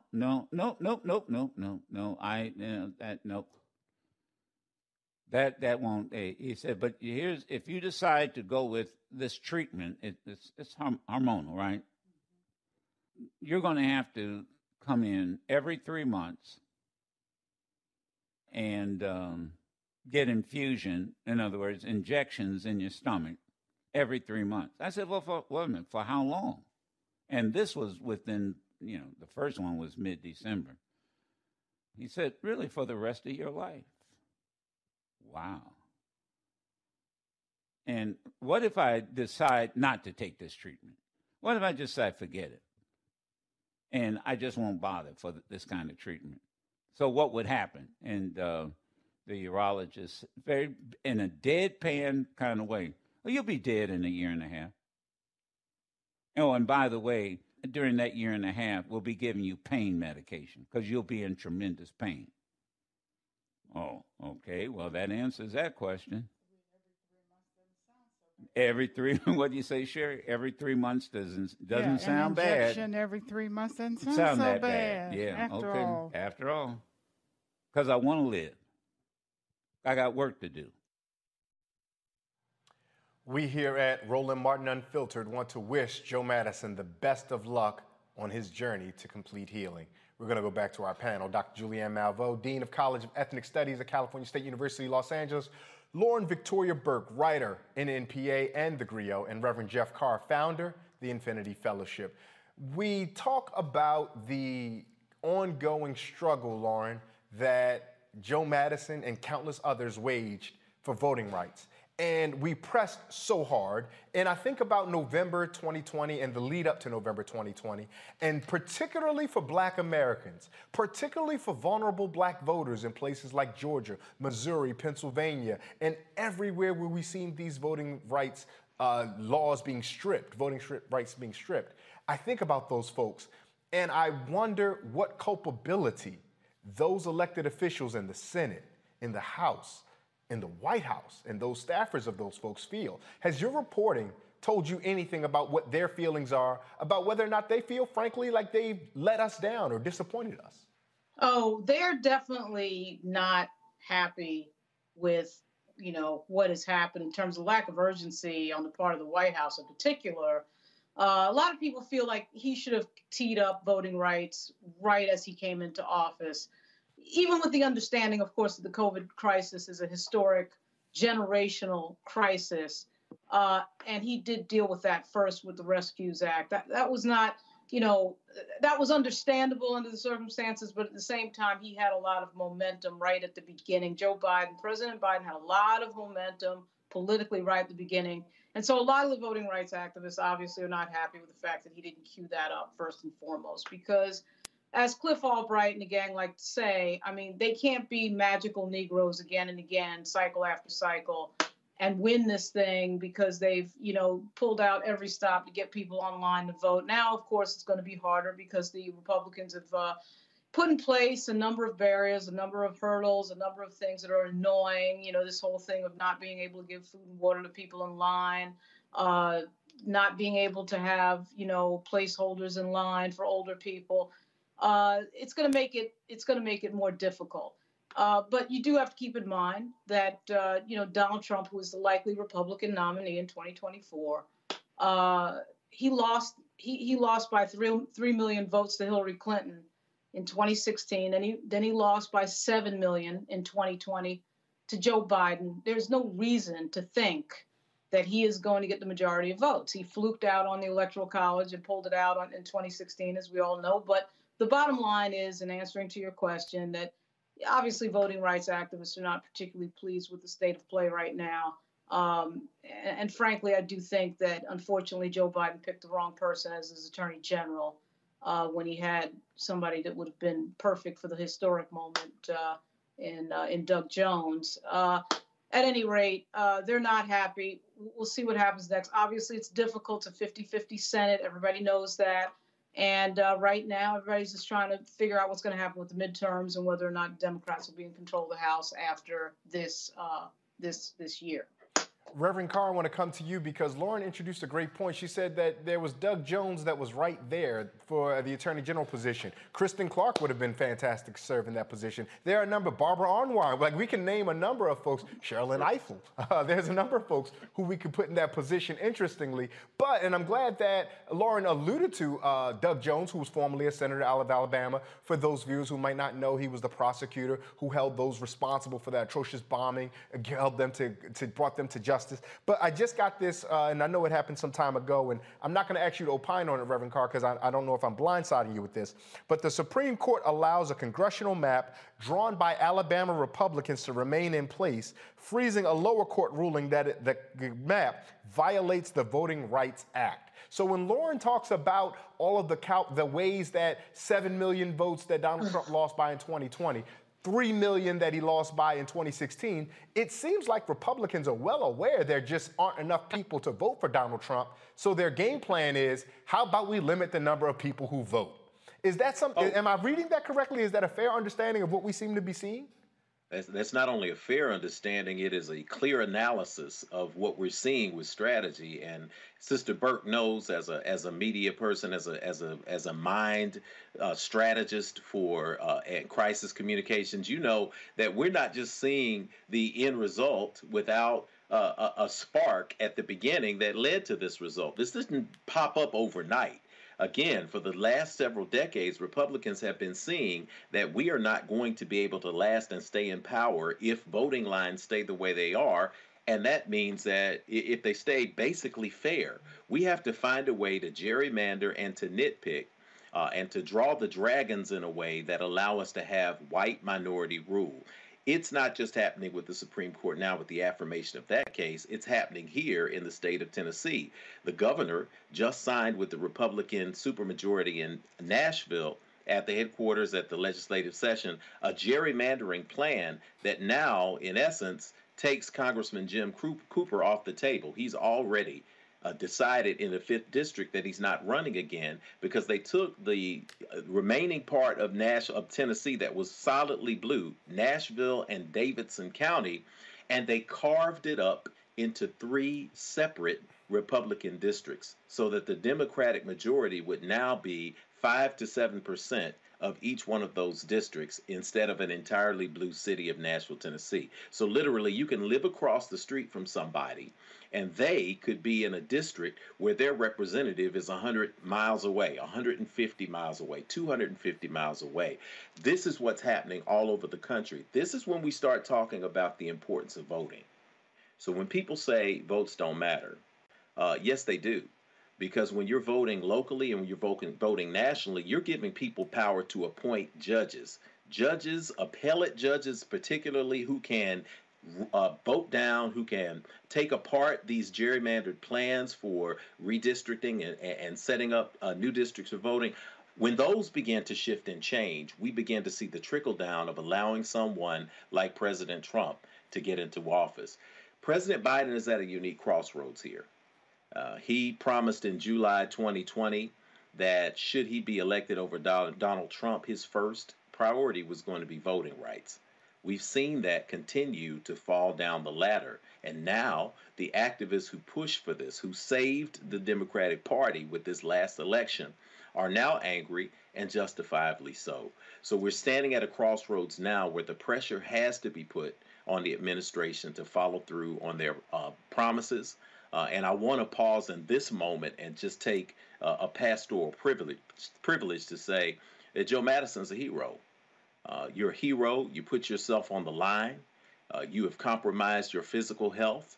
And yet we know that there is a power that is stronger than any diagnosis that an oncologist can give, that anything that could come out on a medical chart could cause you to feel. So, Joe, if you're watching, and I know you're absorbing this energy, know that the entire Roland Martin Nation here, that everyone here is in concert in saying that we speak radiant health on you, we speak healing, we speak empowerment, and we speak that your struggle is not in vain, and that you have your entire life, a number of years ahead of you, to watch and see this come into fruition, because we're not going to stop until we make it happen. We appreciate you, Reverend Carr, for that word, and it was the perfect spiritual tone to pass along our best wishes to our comrade, dear brother Joe Madison. Dr. Malveaux, I want to pivot to you, and something Reverend Carr said struck me as fascinating. He talked about how voting matters. Democrats always talk about swing voters, but the swing voters they try to court seem to go between Democrat and Republican, when the swing voters that make differences for them are, do I vote or do I not vote? And so if I'm one of those folks who's not a regular voter, and folks tell me voting matters, voting matters, voting matters. So I showed up to vote out Donald Trump. And what's happened to me? What do I get in reward for that? Not knowing which place I'm allowed to go vote next time. And if I go vote in the wrong place, they're going to put me in jail. And so how do we speak to the disaffected, the disenfranchised, if we will? Those folks who showed up because their daddy or their grandpa, their uncle, because, you know, we always say that mamas get us out to vote, and sometimes the brothers do their work too. But their daddies and their uncles got them out to vote, and now they voted, but now all of the things they told that would come to fruition have not come to pass. But yet they hear Reverend Carr say, well, voting matters, and they may be disillusioned. Is there a word, Dr. Malveaux, that you may have for those folks? Absolutely. But first, I want to build on what Reverend Carr has said. Joe Madison has been my friend for decades, my comrade, my colleague. We've spoken together. We've traveled together. He is all that and a bag of chips with a little bit of spice on the side. I am so sorry to hear about his cancer diagnosis, but like Dr. Carr, Reverend Carr, I believe that God is good all the time and that it ain't time for him to go yet. And I just want to send my personal appreciation to him. I've written him and we'll talk to him, but we all need to just surround this brother who put his life on the line for voting rights. Then what I would say to young people is that because he put his life on the line for voting rights, you can do no less than vote. No, it isn't fair, but we can go back down memory lane, Lauren, Rev, go back down memory lane and talk about how it's never been fair. One of the memories I love to share with people is that I was 6 and my mama took me to the voting booth in San Francisco by my little hand and let me pull the lever for JFK. And on the way down to the voting booth, it was only about a block and a half. And on the way back, she talked to me about why Black people in Mississippi fought so hard for the right to vote. This, of course, was before the death of Medgar Evers. My mama was an activist. My great-grandmother, great-aunt rather, Annie Mae Randall, was a voter registrar in Moss Point, Mississippi. Voting is at the marrow of my bones. If there were a Malvo who did not vote, I would kill him. Well, yeah, I really would, but that's not even in the lexicon. What young people must understand is that the arc toward justice bends our way, but sometimes it bends exceedingly long.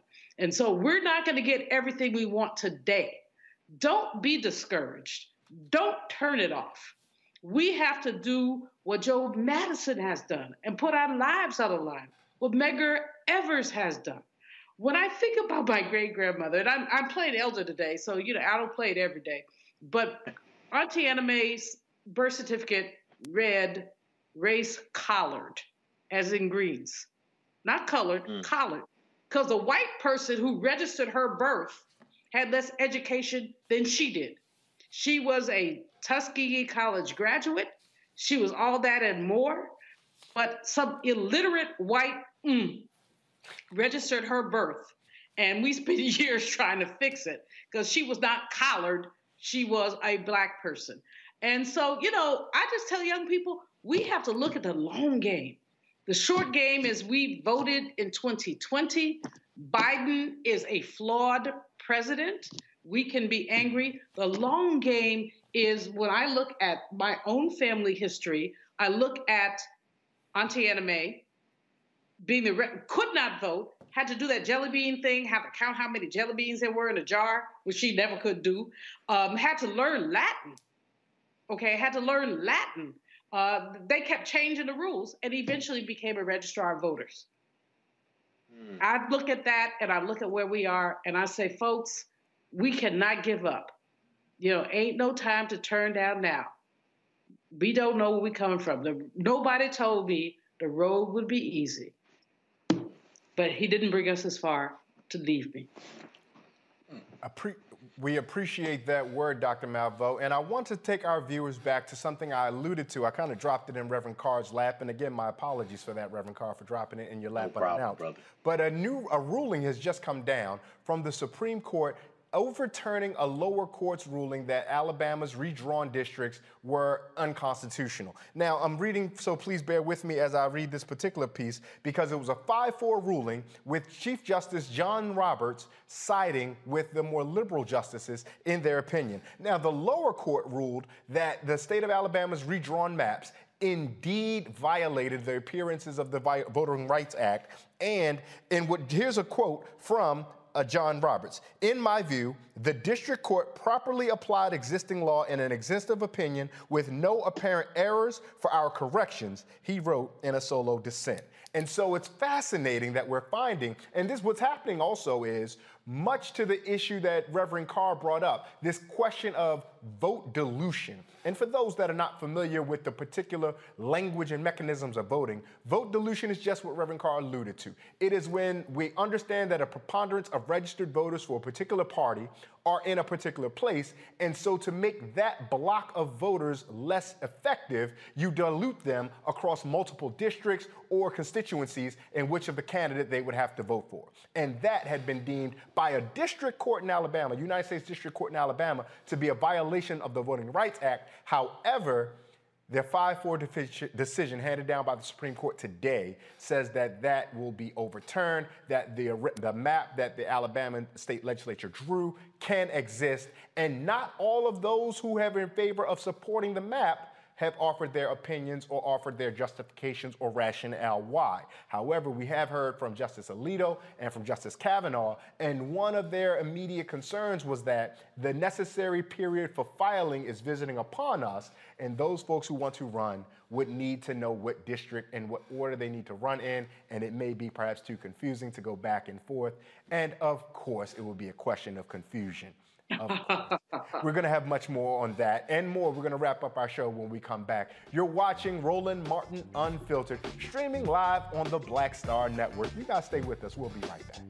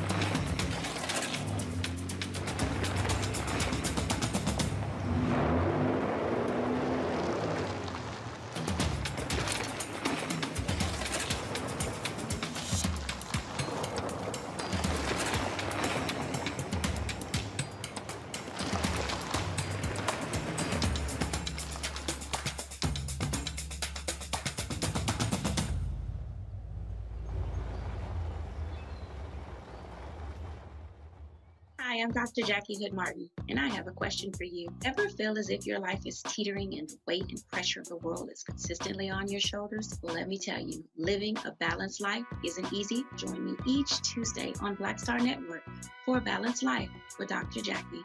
We'll laugh together, cry together, pull ourselves together, and cheer each other on. So join me for new shows each Tuesday on Black Star Network, A Balanced Life with Dr. Jackie.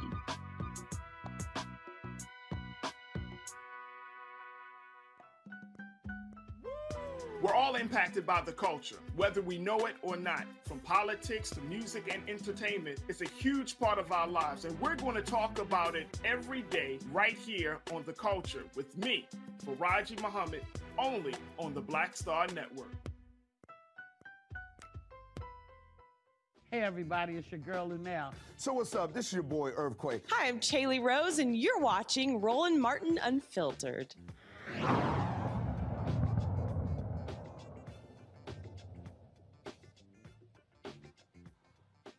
In Connecticut, the same Bridgeport Police Department that failed to investigate the death of 2 black women properly has a long history of abuses of power and racist practices. Over the past 5 years, there have been a dozen lawsuits and complaints about excessive force or discrimination. Bridgeport's population is 20% white, while its police force is 54% white, and 80% of police leaders are white. Black officers and captains in the department called for an independent investigation into racial discrimination last September after they said their treatment harmed officers' morale, mental health, well-being, career development, and reputation. The police department was under federal oversight from 1983 to 2010, citing racially discriminatory practices. Just for a quick word from all 3 of our panelists on this, Dr. Malveaux, when we see this type of consistent, 1983 to 2010, when we see this type of consistent pattern, what should folks in Bridgeport, Connecticut look to as their guide? You told us earlier about Kristen Clark and your optimism there. Are you going to point us back in that direction to be hopeful? I don't think we have any other choice than to look at the feds to be hopeful.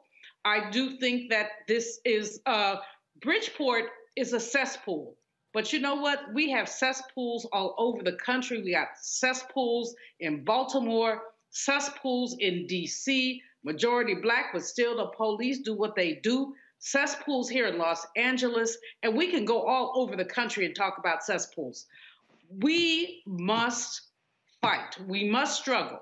There is an integrity to our struggle. And so, yes, I want Kristen Clark to step up, but I also want us to step up, Ray. We have to step up. We have to be outside this police department on a damn, and I said damn, I try not to curse on here, I get caught about it, but a daily basis. And to tell these devils, and that's what they are, they're devils. You cannot just keep killing our people and ignoring our rights. The things that have happened in Bridgeport in the last couple of months have been bone chilling. And yes, we have no other alternative, frankly, but the feds. Where else do we go? So we have to really work at the feds. And this yet, let me just rule back to our last conversation, another reason why we have to vote. Lauren, your thoughts about Bridgeport, Connecticut and the ongoing police challenges there? You know, the police challenges there are no different than so many other departments that, you know, across the country. I grew up on Long Island, so I've been to Bridgeport a few times, just taking the ferry from Port Jefferson to Bridgeport. And unfortunately, not much has changed over many decades. I'm not sure what gets changed in some of these departments that have shown a great deal of bias. And in this case, I think just gross incompetence with these two deaths of these women in Bridgeport that they decided that they weren't going to pay attention to until the media really got in there and got involved. It's a hard nut to crack, and to me, it only happens really on the federal level, as Dr. Malveaux just said. Unfortunately, I'm not too sure it's going to happen with this particular attorney general, even though we do have Kristen Clark there, which is a meaningful thing. Obviously, it goes up to the top. It really goes to that type of decision would go to Merrick Garland. So I don't know. As you might have guessed, I'm not a big Merrick Garland fan. I know I keep bringing him up, but we live in a particularly precarious moment in this country's history right now, with Capitol being attacked and what we're seeing out of this time of Donald Trump and his supporters getting bolder and bolder. And you need somebody up at the top, quite frankly, who will take all that on. And I don't think that that's going to be Merrick Garland. So something like Bridgeport, Connecticut is going to be harder to change with somebody that has no forceful leadership at the top. And Reverend Carr, your thoughts? Yeah, I think it's all about perspective. We talk about making societal change. I was sitting here writing a card, and I had this piece of card here that had black on it because it was identifying some supplies that we had. And I was sitting there thinking about this as it relates to us. And I thought about what systemic racism is. As a system, there's a machine that has been created whose job it is to cut through. And it begins to cut through us. We try to piece things together by small things like diversity initiatives. So if we're not cautious, we end up changing the hand that is operating the scissors. But because the scissors are created with one particular function in mind, it doesn't matter who the operator of the machine is if the machine is still performing the same task.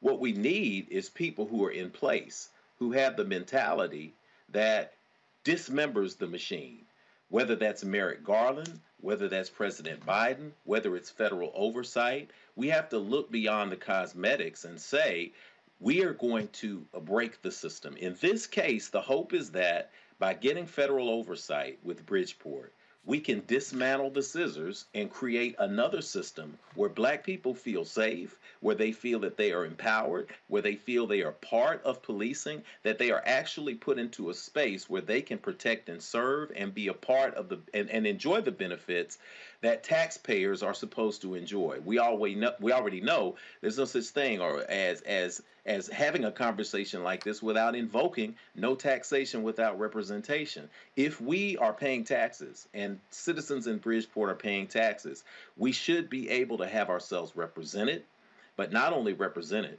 but our interests represented as well. So it is our hope that the federal government will come in here.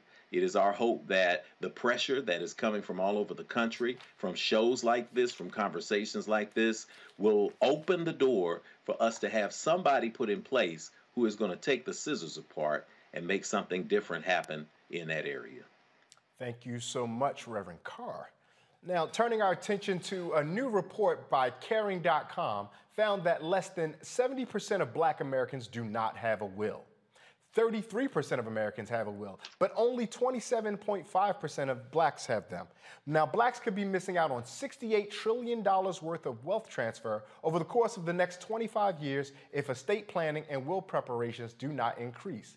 Experts say everyone over the age of 18 needs to have a plan in place. I remember being one who helped my grandmother write her will, and I had such joy when she had the opportunity to have a Harvard-trained and a Howard University-trained lawyer to be the ones to look over her will to make sure it was in compliance. Dr. Malveaux, I'm going to start with you. Have you made sure that you've gotten your estate planning taken care of? Oh, absolutely. And my mama did. My mom passed in June of this year, of 2021. She did her will in 1995, well before she made her transition. And she made it clear to all her children what she was doing. My baby sister inherited her house. I get all her books, about 5,000 books. One of my sisters gets all the music, and another one gets all the jewelry. But she was very clear. She no drama, etc. But, this is an issue because if you die without a will, the state takes your stuff. So if you have a home, if you have money, whatever you have, if you haven't said who gets it, the state gets it. And that means that they can take up to 2/3 of it, which means that you didn't work your whole life to get the state of California or the District of Columbia or the state of Missouri to get your stuff. But it's a difficult conversation, Ray, that we have to have with our elders. A lot of Black folks have planned everything about their funeral, from the music they want, to the hors d'oeuvres they want to be served, and everything but what their end-of-life planning is about. So this is a really important topic. I'm so glad that you brought it up. Dr. Malveaux trying to be all fancy because she a dean of colleges. She ain't mean hors d'oeuvres. She meant who gonna make the fried chicken, who gonna have a potato salad, and y'all know our favorite question, who gonna handle the body? Lauren Burke, what are your observations about this? Yours and your family, have they taken care of their estate planning? Have you? I haven't actually. Funny, I don't have a will, but thankfully I have several relatives that had wills that were quite generous to me specifically, and I have nothing to complain about on my general family estate planning, which has been quite good. But I do have, the assets that I have are typically liquid. Unfortunately, no property yet, but I'm working on that. And so my nieces and nephews would be very, very thrilled about what I've done. I've basically just added them to my accounts, and my sister. So, to me, the biggest thing is the money. Who gets the money? Who gets control over certain accounts? And that's what I've focused on. But yeah, I'll do a will soon. Absolutely, I'll do a will soon. Take care of some property. But I don't really have anything I value that much other than my guitars. So I'm working on it. And you're white folks will get it, Lauren. But whatever you have, I was just about, Dr. Malveaux, you jump in and just about to say, Lauren, I want your notebook. I've seen you report before. I want that report. That reporter's notebook, I want that. And Reverend Carr, we know that Mother Carr just recently made transition. Our continued condolences to you and your family as you guys remember her and still bask in her spirit and her glow. But what was the experience like for you all as a family tending to her issues and her material possessions after her transition? And I will say first off, thank you so much for that. For those of you who know, my brother and I are fond of quoting both my mother and my father, who were accomplished, self-educated people with the 6th and 10th grade education between them. They taught us that we could do anything we wanted to in the world. And at some point, we actually started believing them. And that's what helped us to become the successes that we are in the world today and to continue to chase their example. We had 93 amazing years from my mother, who was a queen mother. And she has infected, effected, and affected change and hope in so many people that we were just shocked and in awe to see the number of people who showed up to her homegoing, her celebration on Friday, and to see the number of people who watched it online. It's online. 4,000 people have watched her ceremony, and it was a celebration. It was a celebration because we are able to come together as a family. My mother had an express wish that all 3 of her children would make the decisions that need to be made for the future. She left a property that is in a high-profile part of town, but when she and my father bought it, they struggled to pay that property off, that house, for $6,000 that they bought it in 1968, and it was their express will and desire that we carry on their tradition. It took several years for us to help get a will in place for Mom, but we got that in place. We're just now allowing everything to settle so we can go in and look at things and parse things out and figure out who's responsible for what. Fortunately, we have a minister in the family, and yours truly, and I deal with people 4 times in their lives. I deal with birth. I name babies. I deal with initiation. I bring your kids into rites of passage. I deal with marriage. I put people together, hopefully for the long term. And I deal with death. I deal with transition into this space of life after life. Let me tell you, get a will in place, put it in writing, get what's called an estate planning book. I teach people to get a notebook, and in that notebook, you put things like your will. You put things like your insurance policy. You put, if you have small children or you have special possessions, you put where that's going to go, where they're going to go. You're going to put where the possessions go. You let people know where your passwords are. If you don't trust anybody to have your passwords, you have a piece of paper that says, hey, call Lisa or call Johnny for my email account, call somebody else for my Facebook. You put that all together, because the sooner you do that, the better it is for those you may leave behind. It's not morbid to think about transition. I've been able to stand over people, or the bodies of people who were 93, 106, 13, 2, and 6. So I'm telling you, the more you plan now, the easier it is for people like me down the line, because we don't have to step in and stop people from drawing guns on each other in the front yard after the funeral, as I have, fighting over what's going to happen to the duplex and what's going to happen to grandmama's car. So this is a very practical way for you, for us, to take responsibility, to make sure we maintain peace, to make sure that there is a legacy that we can leave to our family. And all it takes is a little bit of planning and sitting down and thinking through. As my dad used to say, an ounce of prevention is better than a pound of cure. And as Dr. Malveaux brilliantly just told us and explained right now, you want to make sure that everybody knows what's going to happen. Because trust me, the grieving process and the process of being unsure will produce a space where you'll be caught in a paralysis of angry analysis. And guess what happens? The state does take it. And that's the last thing you want to end up doing. I'm so glad that this topic came up tonight, and I'm so glad that we had the opportunity to share that you don't have to be a millionaire or a billionaire to have an estate. There are writings that you have. There are books that you have. There are valuable intellectual creations that you have made in your life that deserve to have life beyond you. Think about the future generations, because I guarantee you, somebody before you thought about us. And in traditions of hearing ministers close words, let the church say, amen. Amen. With that, we do want to pivot and to share some heartbreaking and disappointing news. Ashley Bryan, an award-winning children's book author and illustrator, has died. The 98-year-old centered much of his work on African and African-American folklore. He worked on more than 70 books in his 6-decade career. His more notable works include Beautiful Blackbird and Infinite Hope, a Black artist's journey from World War II to world peace. Bryan served in the segregated army during World War II, which he used as an inspiration in his works. He earned several Coretta Scott King Awards, a Laura Ingalls Wilder Award for Lifetime Achievement, and New York Public Library's Lion Award. And we will miss him in his transition.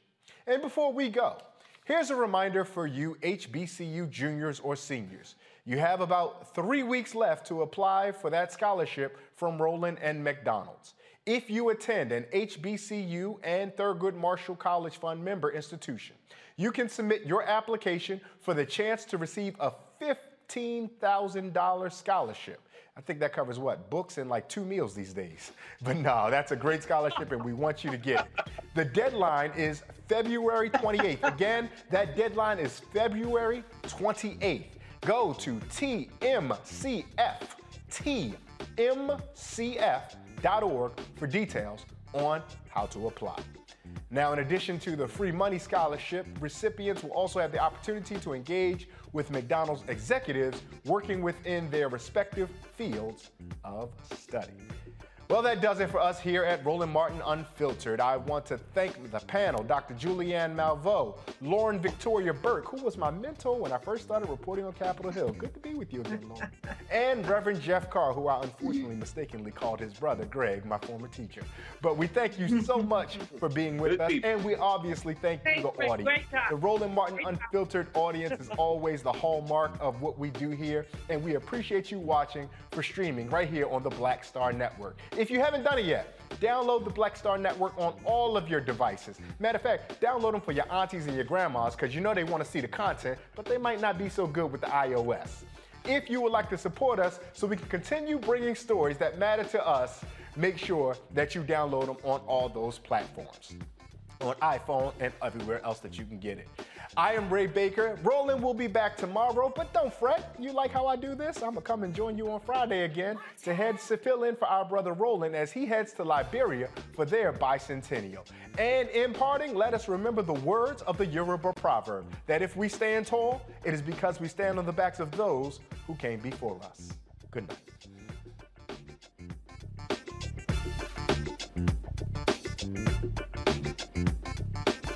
There's plenty to celebrate in March and